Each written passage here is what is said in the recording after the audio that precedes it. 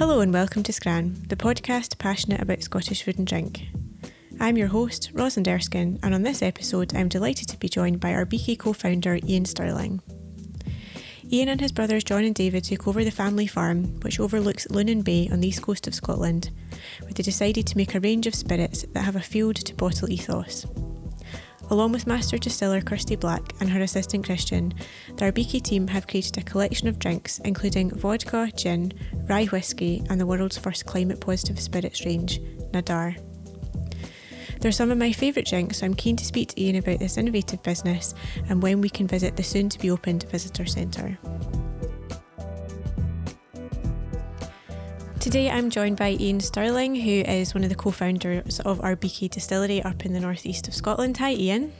Hi Rosalind, how are you? I'm fine, how are you? Yeah, good, thank you. Cannot complain. It's a lovely sunny day today, so let's enjoy the sunshine. Yeah, we're not in Glasgow. There you go, sunny East Coast, there you go. It's nice to see you and nice to properly meet you. We've been in touch and I've known all about what you've been doing for quite a number of years now. And I've mentioned that some of the drinks you make are my favourite. So for anyone that doesn't know the story, can you take us right back to the start and how Arbikie came to be? And was this sort of development in your life something that you always wanted, or is it one of those things that kind of just came about? Because I know that you and your brothers were doing other things before you all came together to take on the farm.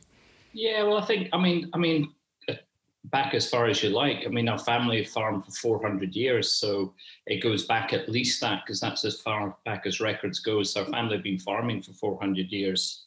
Probably in terms of the evolution of the distillery, we all worked on family farm from a very young age, much younger than you can these days. But that gave us a hands-on experience of growing crops, cultivating crops, working with animals, and that kind of husbandry or that field to bottle or field, certainly element of that. So we then did the education piece. And I think, it started to crystallize when my brothers David and John and I had a marketing business, and we were working with some drinks businesses, including William Grant's. And one client came and asked us to create a brand and for a drinks thing that he wanted to have, and we did that. And then it was, can you go and source the liquid?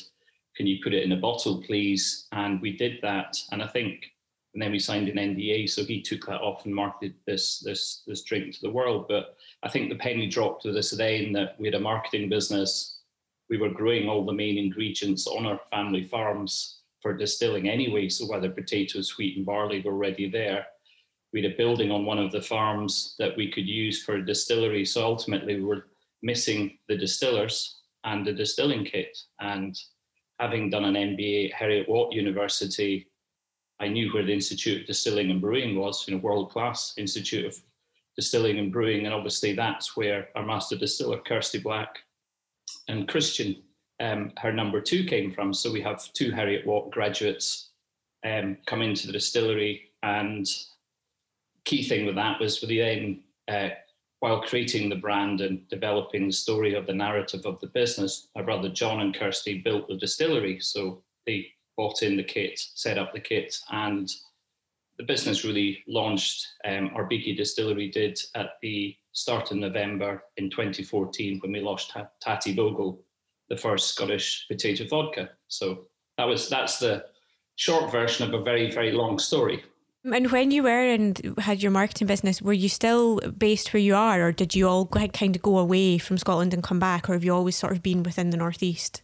No, very much away. Mum and Dad were very keen for us to get the best education we could, to travel, to go away, to learn, to work in other businesses. And, we had a farming business to go back to, but actually they probably encouraged us to leave the farming business and go out to the world and do what we wanted. And so like my brother John travelled the world, worked for KPMG as an accountant, worked in the Caribbean with them. I worked for White & Mackay, Jim Beam, Diageo in the drinks business, covering 56 countries when I was at Diageo. So good drinks background there. And then David travelled within Africa, actually lives in America now. So we've all been away. And, I think maybe not when we first started in the UK or certainly in Scotland, but certainly now when we're very much an export business, that network and those travels very, very, very much helped. And we also have different skills in terms of the skill set we bring to the business. So it's very much complementary, and we choose as brothers to work together.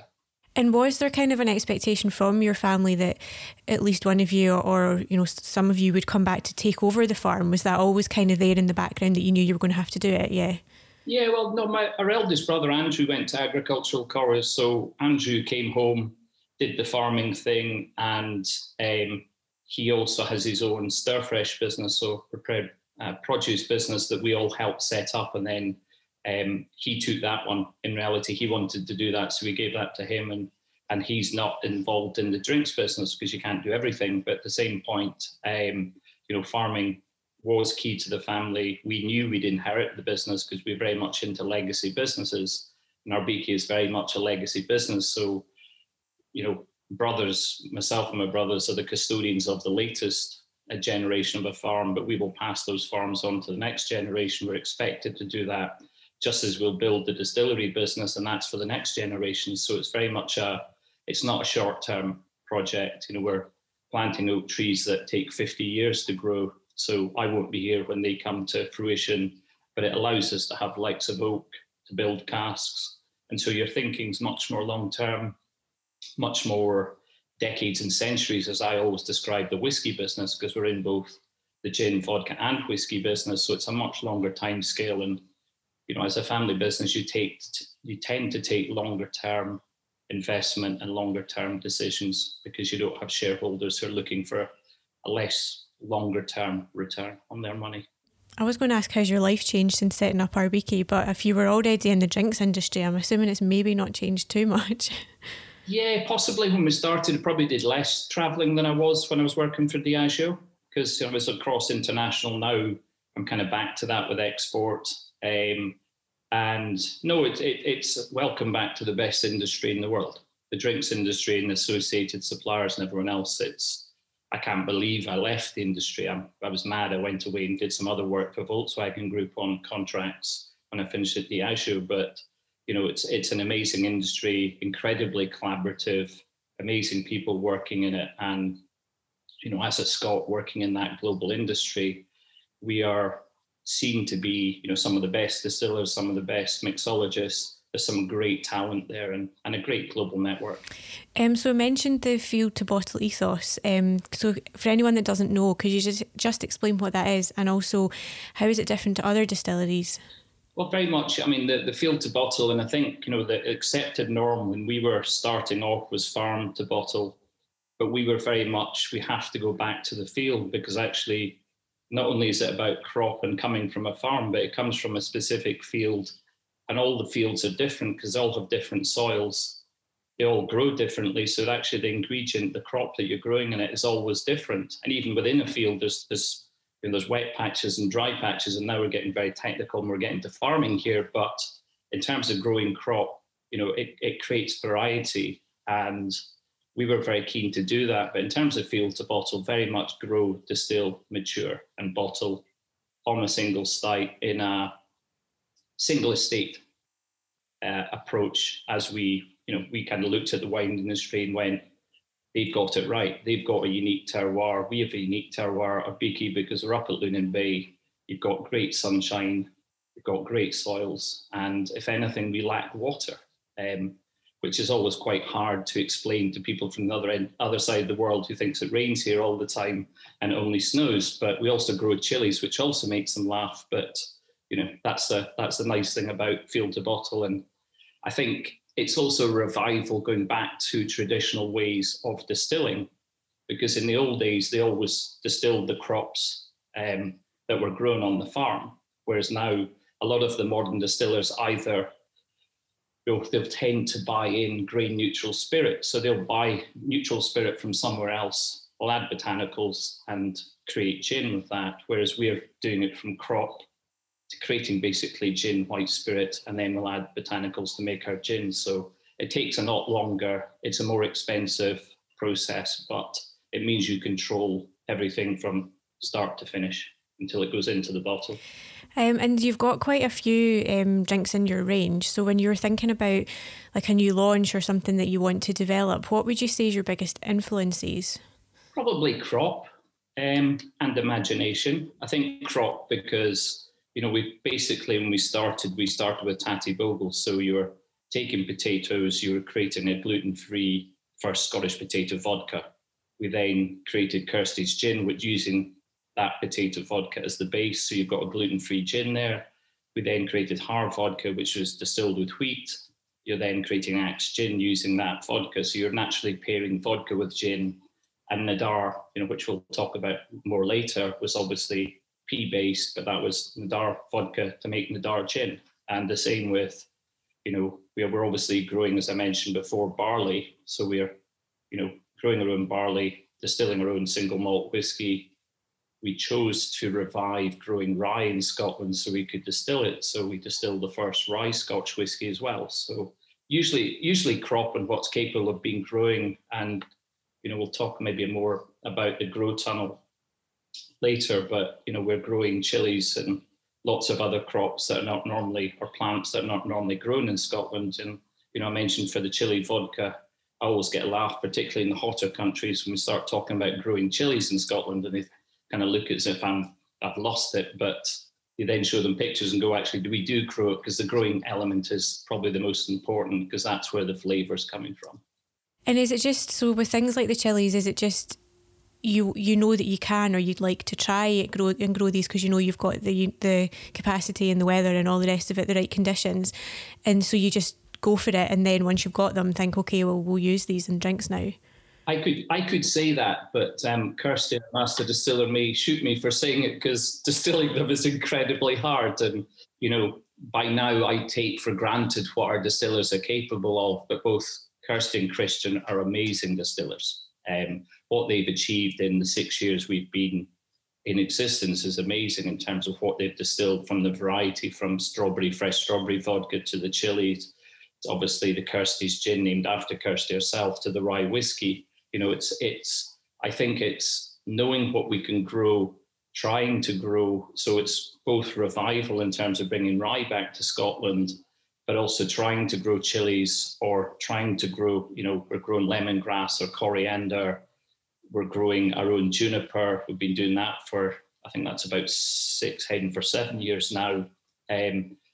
We'll continue to investigate, try. And I think Kirsty's a plant scientist as well, is obviously really interested in that type of challenge and seeing what can be done. And, the Nadar vodka and gin is a good example, because it took 5 years in terms of her PhD of developing that project. As she points out, it didn't take her 5 years, it was done over 5 years. Because she went, it didn't take me that long. I'm going, well, it did over those years, but the partnerships you had there with James Hutton and with Arbikie was incredibly important as well. So I think we're very lucky to have experts like that on our doorstep. So James Hutton, probably one of the best crop institutes in the world, and the likes of Professor Graham Walker at Arbikie University in the food and drink element there. Incredible to have those talent to work with, which again drives you on. And then, we're working across the world. So it always gives you new ideas. We're willing to innovate. We're willing to try. And I think our ethos is trying to push the boundaries and also being a disruptor at the same time, because we're a small business. We'll never take on the big guys, but we'll have our own niche. We'll do our own luxury. We'll do our own specialisms. And, two key things for us: we want to be one of the most sustainable distilleries in the world, and we want to distill one of the best whiskies. I think we can do both. And I think we're on the journey to do both. So. And part of the sustainability is the Nadar range, which you've mentioned. So that's, correct me if I'm wrong, the world's first climate positive. Started off with gin and then it's now vodka, is that right? Yeah, we did in terms of distilling, we did the reverse. We started with gin, and it was the world's first climate positive, carbon negative. So it takes 1.5 kilos or saves 1.5 kilos of carbon out of the atmosphere. The magic in terms of the science is that it puts natural nitrogen into the soils. So our soils improved by growing peas. We're taking carbon out of the atmosphere. We're making the soils better. And, we're then distilling a gin that the likes of GQ was raving about in America recently. And we're then taking the pea residue and feeding that to the animals. So our cattle are then recycling that. There's also potential, I imagine, for pea protein products as well, in terms of, other food products coming out the other end as well. So there's a whole circular economy there. And also as farmers, it lets us use less synthetic nitrogen because the peas are doing the good work for us. So it's win-win-win. And, that was done with James Hutton and Arbikie in terms of collaboration, but then the carbon assessments were done with Trinity College Dublin and Bangor University. So very much a science-based project that, Kirsty was there at the core, making sure that we eventually got to Nadar Gin. And, amazing to have produced the world first. Really, really proud, and really proud for her, because, a lot of hard work went in there. Well, I've already said how good a distiller I think she is. I think she's amazing. Yeah, no, it's you can see in her work it's all really good and really innovative, and it's been nice must be nice for her to have the opportunity to work with you and have that creative freedom and like all the opportunities to go off and do what she's done. Yeah, and I think, quite, openly, that's why she'll be where she is, because, she very much runs the distillery as her own. We give her the rein to do it, and actually she's incredibly creative, but also she's also delivering.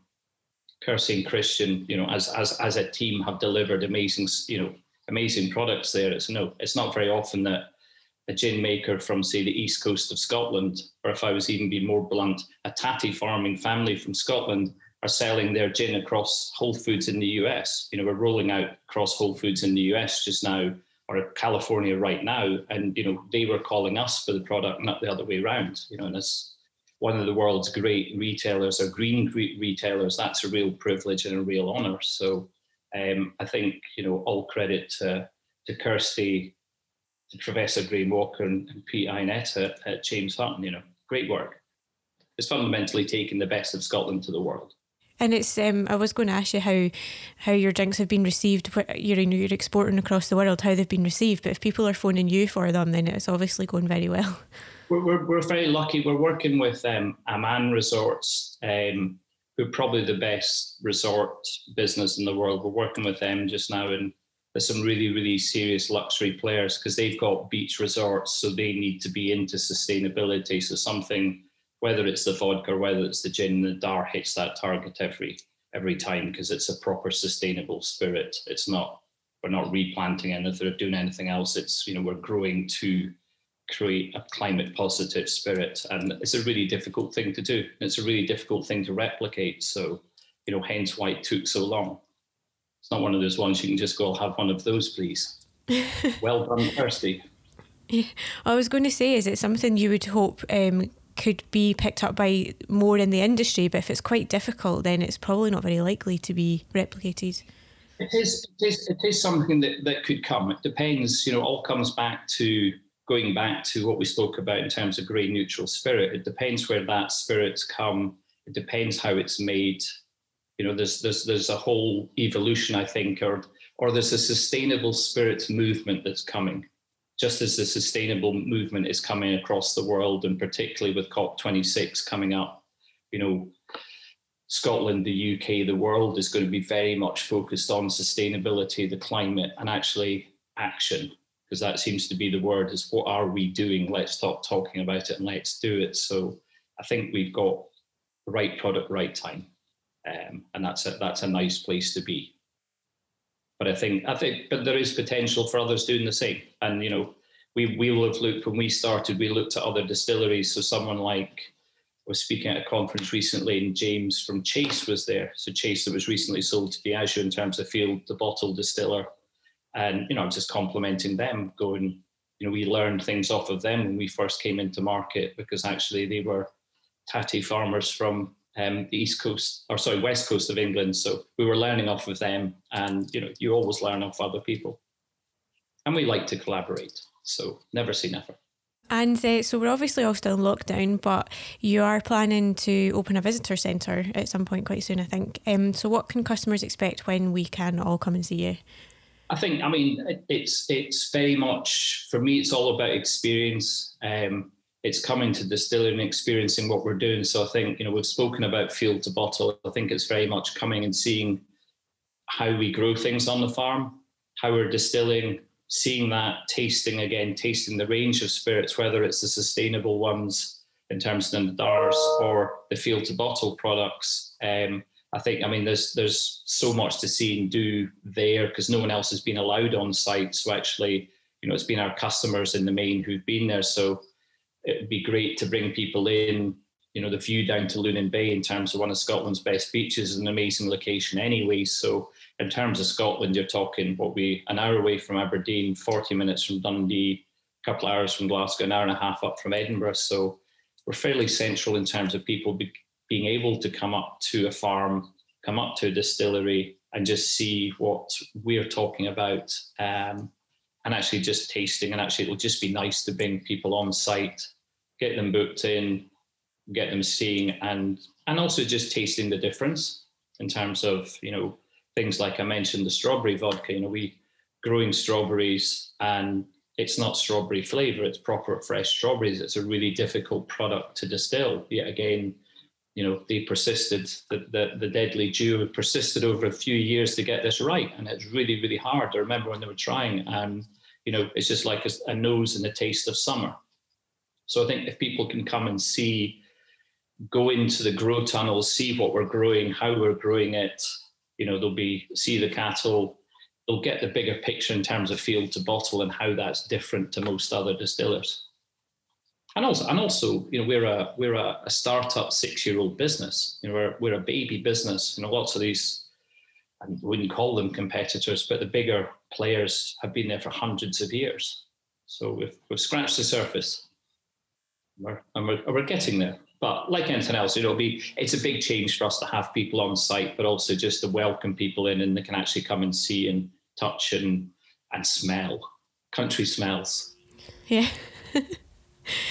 Yeah, which would be nice. Having been stuck in Glasgow, it'd be nice to actually get out to the country at some point soon. Absolutely. It's I think something we're all looking forward to, and it'll be really good to be able to just go, right, get people booked in, let's start telling them the story, come and see what we're doing, what stage we're at, because obviously we're continuing to develop, continuing to grow in terms of the business. And, we're all very much about letting people see exactly what we do, because, you go and kind of, there's a field of potatoes down the front of, say, the distillery. That's what's going to come in as ingredients for that vodka, for that gin. And there's a pallet of Kerseys going to whatever Germany, whatever country it's going to next. So it's the full process is there in one site, which is quite rare. Yeah, it is. And anyone who's ever been to a distillery will sort of realise when they get to see you how rare that is, because you only ever really get to see one part of it. Absolutely. I've obviously worked in distillery business for a long time, and it is usually it's just a chunk. You're not seeing malted barley. You might see the malted barley in whiskies, but you're not seeing gin, vodka, and rye whiskey and single malt whiskey in one site, but also fields of stuff dotted around the distillery, because we have a fairly large farming business as well as a distillery. So there's lots of ingredients being grown, and obviously we're growing, as I said before, juniper. There's a lot more trees going in. It's a never-ending project. There's so many elements to it, and probably the latest. We won the first phase in the government's green distillery project, so we're looking at hydrogen power for the distillery. There's so many things going on that sometimes you forget about them, because the team is working very hard. Everyone's working hard, but also we're covering the country. We'll probably be in 20 significant countries in terms of export very soon. Including the likes of China, obviously mentioned the US, but all corners of the world, which is kind of nice. And we're very lucky to work with some great companies and some great bars and some great people. It's a great people business. Well, speaking of bars, do you have a favourite drink that you like to make with any one particular of your spirits, or is that quite a difficult thing to answer? It's always about mood. I think it's always about mood. Likes of.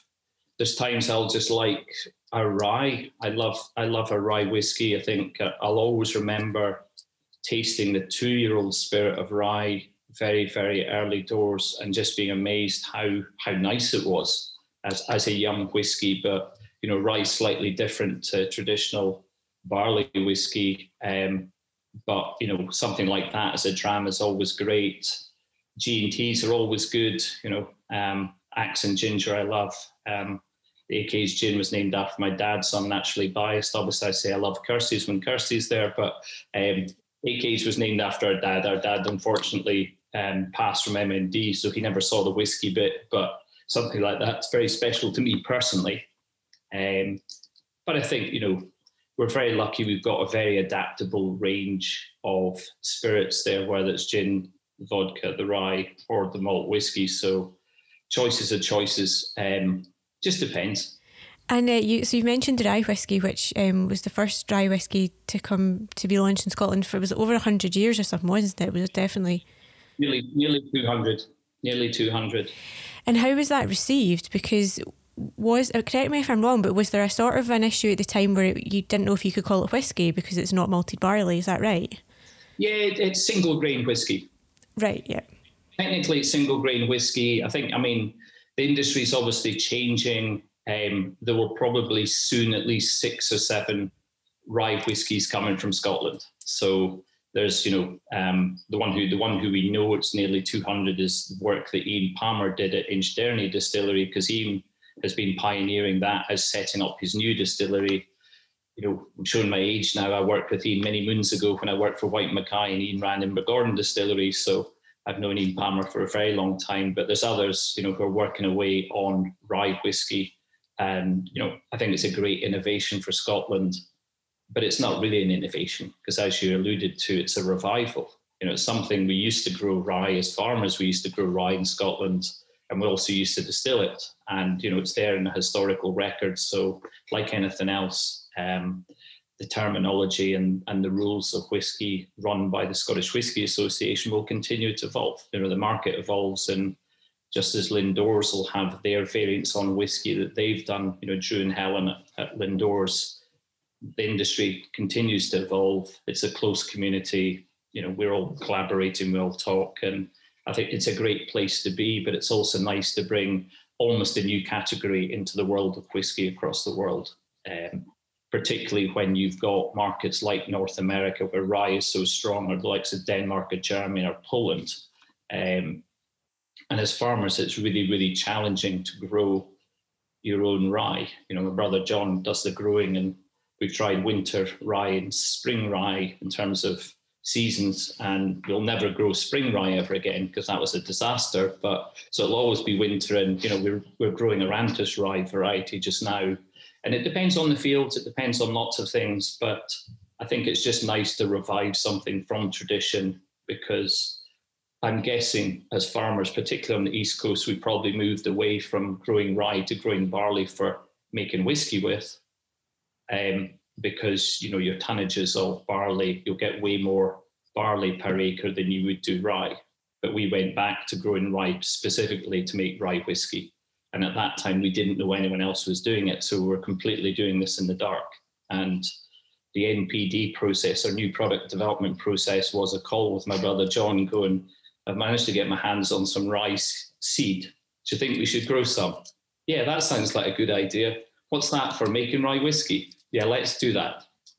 Instead of being some elongated, long process, it was like, let's just go for it. So actually, I'm answering the question of what you alluded to earlier on about risk-taking or innovating. We'll just go and try it.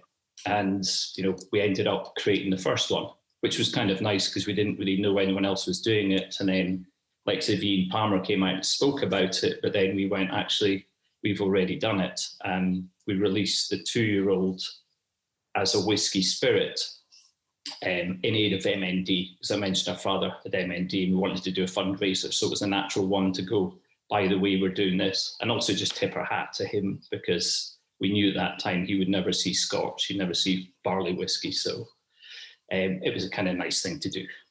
Nice. And so you sort of mentioned you were in the drinks industry, you went to Volkswagen, and then obviously you set up Arbikie with your brothers. If you hadn't done that, do you reckon you would have come back into the drinks industry anyway, because you said it's such a great place to work? Yeah, I think so. I've always wondered about that one, because it's such a brilliant industry, and it's one that, having been away for a while, you come back and the same faces are doing much the same things. Who's a good example? Scott McCroskey, who runs Edrington, for example, worked with me at White Mackay, and Scotty would have been working in finance when I knew him at White Mackay. I got headhunted in Diageo, and I remember coming back in and looking up on LinkedIn, and here he is as global boss of Macallan. You're like, wow. But people you've known from when you started, it's a kind of nice industry that way. Or, who will I speak to? Like Stuart Castles up at Macallan, the distillery experience up at Macallan and stuff. It's people and they've kind of moved around the distilleries, but they're all still there. And I was just, I use a good Scottish word, daft enough to leave the industry. Looking back, you're going, why did you do that? It was a good opportunity at the time, but it's very rare to be in an industry that's all about where you come from, being world class, and also being available in every single country in the world. There's no bar in the world that you can't walk into and you'll see Scotch straight away. You don't have to explain who you are, what you do, or anything else, because it's already there. It's a bit like golf or something else. St Andrews will always be St Andrews. Scotch whisky is very much one of the world's luxury drinks, and always will be. And it's partly our responsibility to keep it that way. And what can you tell us about your single malt Scotch whisky that you're working on? It's sleeping. I feel like whisky's always sleeping.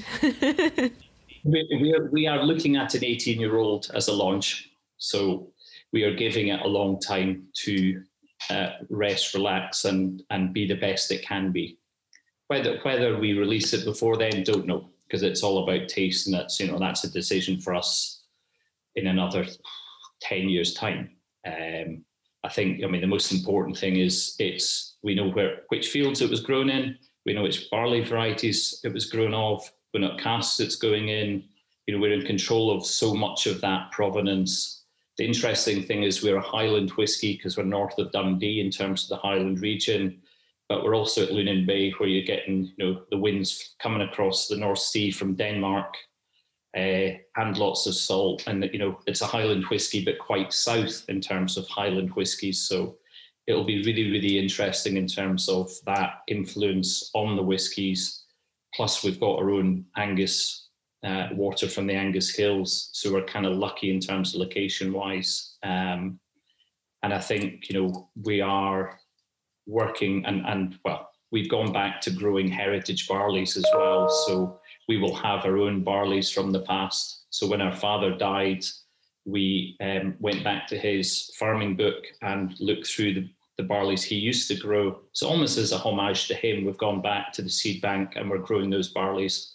And we will then create unique whiskies using barley that no one else has. So long-term projects, lots of work involved. Again, our smart distillers and my brother John working away on projects like that. But, you're trying to do unique things with the unique elements we're blessed to have been given. We're lucky to have the farms. We're lucky to be able to go back to that history of our father's work over his life. And then I guess we can call some nice whiskies after him. He'll just be jealous that he can't drink. he was a great whiskey man. So it's kind of nice. It's one of the things you can do with a family business. You kind of just, tip a hat to someone or the element they've put into your business.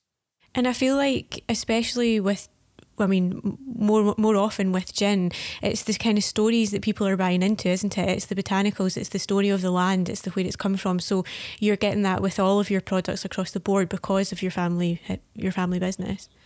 Absolutely. Yeah, we're lucky. We are fortunate that way. But then, it's a simple story. It's all about growing and distilling. But also, I think, distilling well. And I think that's, I've already said about our distillers, we gave them good kit to work with. They're in a good location. We have an amazing farm team that grow great ingredients, and, all credit to them as well. There's key elements to that. We're not going, we bought this spirit from someone, we're going to, put some botanicals and redistill. You're going, actually, it's a long-term process of growing and nurturing crops because, we've got experts, and we're very lucky as a farming business to have guys, and mainly guys working on the farming business who have worked 30 years with us. So it's long-term, but really, really skilled people. And I think, that's what gives me the most pleasure, is seeing people like that who are working on a farm, so proud to have their own distillery, because most farms don't. And so they're more than chuffed to be growing these ingredients that are going into the pot and become, spirits that are then being sold on the shelves of Whole Foods in California.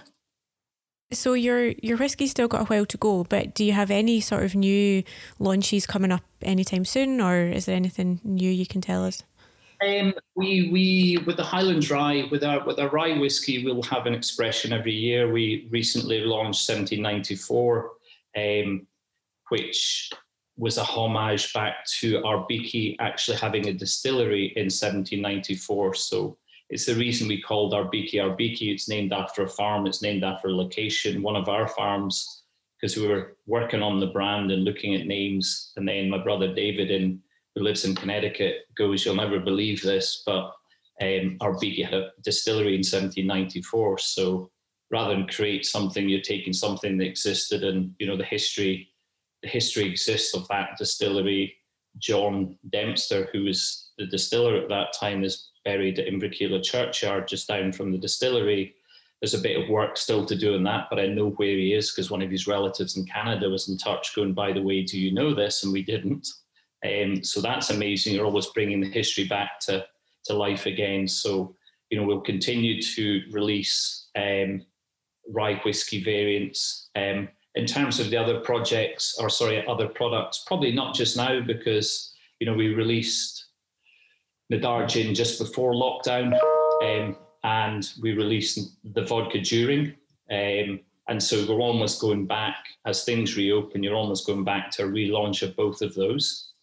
Plus, we'll also be taking those products into markets like we're launching in Germany this month, we're launching in Singapore this month, China's in pipeline, and I mentioned the US, so that'll be into California and Florida, Illinois. So there's a fair bit of expansion in terms of new product to new territories rather than just new products for us as a business, because we have a fairly large range considering how young a business we are. Exciting times. So just to step away from drinks just now, what restaurant are you most looking forward to visiting after lockdown? Because we're going to be getting out there soon. That's a really difficult place. All of them are customers. I live in Edinburgh, so I would probably, and that's difficult. That's really hard. I live very close to Escargot Bleu. I would quite like to go to Wedgwood because I get on very well with Paul. I have a soft spot for Andrew Fairley because, before Andrew passed, I got on very well with Andrew, and Andrew was a real inspiration for us. It was one of the best days ever. And Andrew came up to the distillery with his team, to have someone so humble, but so gifted in what he did, have him give us the kind of big tick in the box. And it always, I love all the bars we do, but it's always amazing to go to a restaurant like that, a 2-star Michelin restaurant, and just see your product there alongside, what Stevie and Dale are doing up there. Just think that's always special. But, I love all restaurants. I think right now we all love all restaurants because we've not been for so long.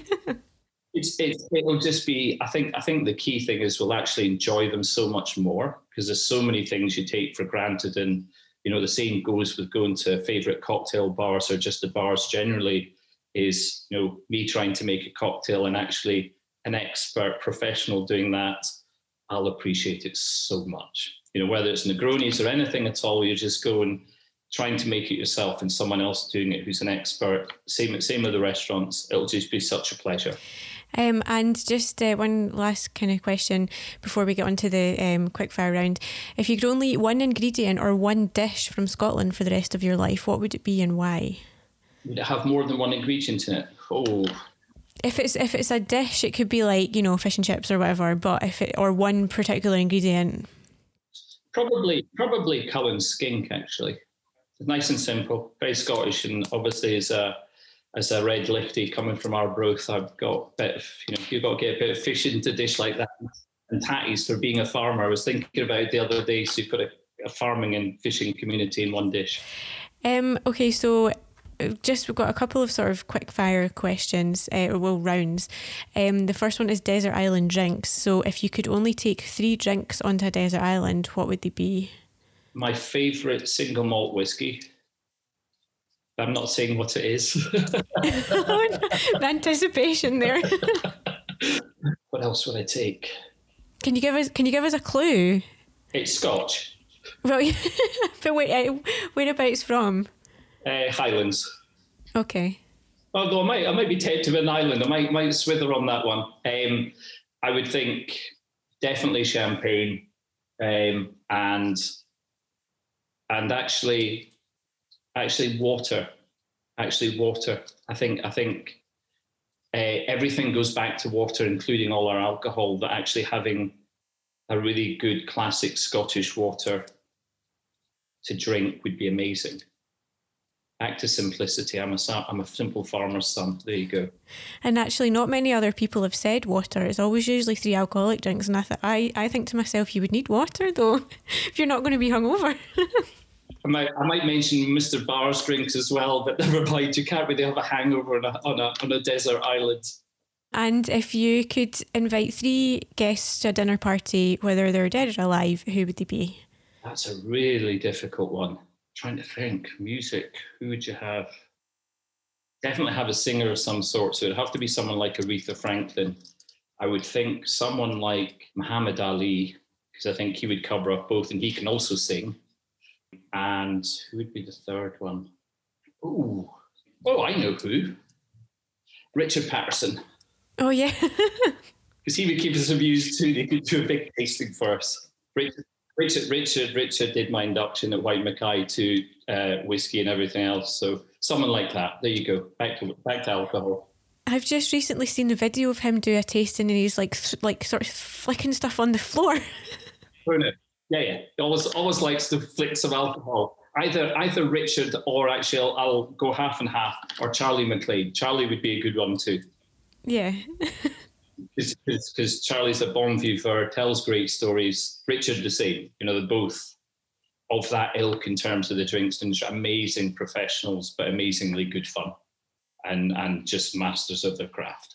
Okay, thank you. And just the last one now is called My Life in Food, and this is like quick fire questions, so don't think too much about it. Whenever I'm hungry, I think of food. Comfort food for me is chocolate. My favourite childhood dessert is ice cream. My food heaven is chocolate ice cream.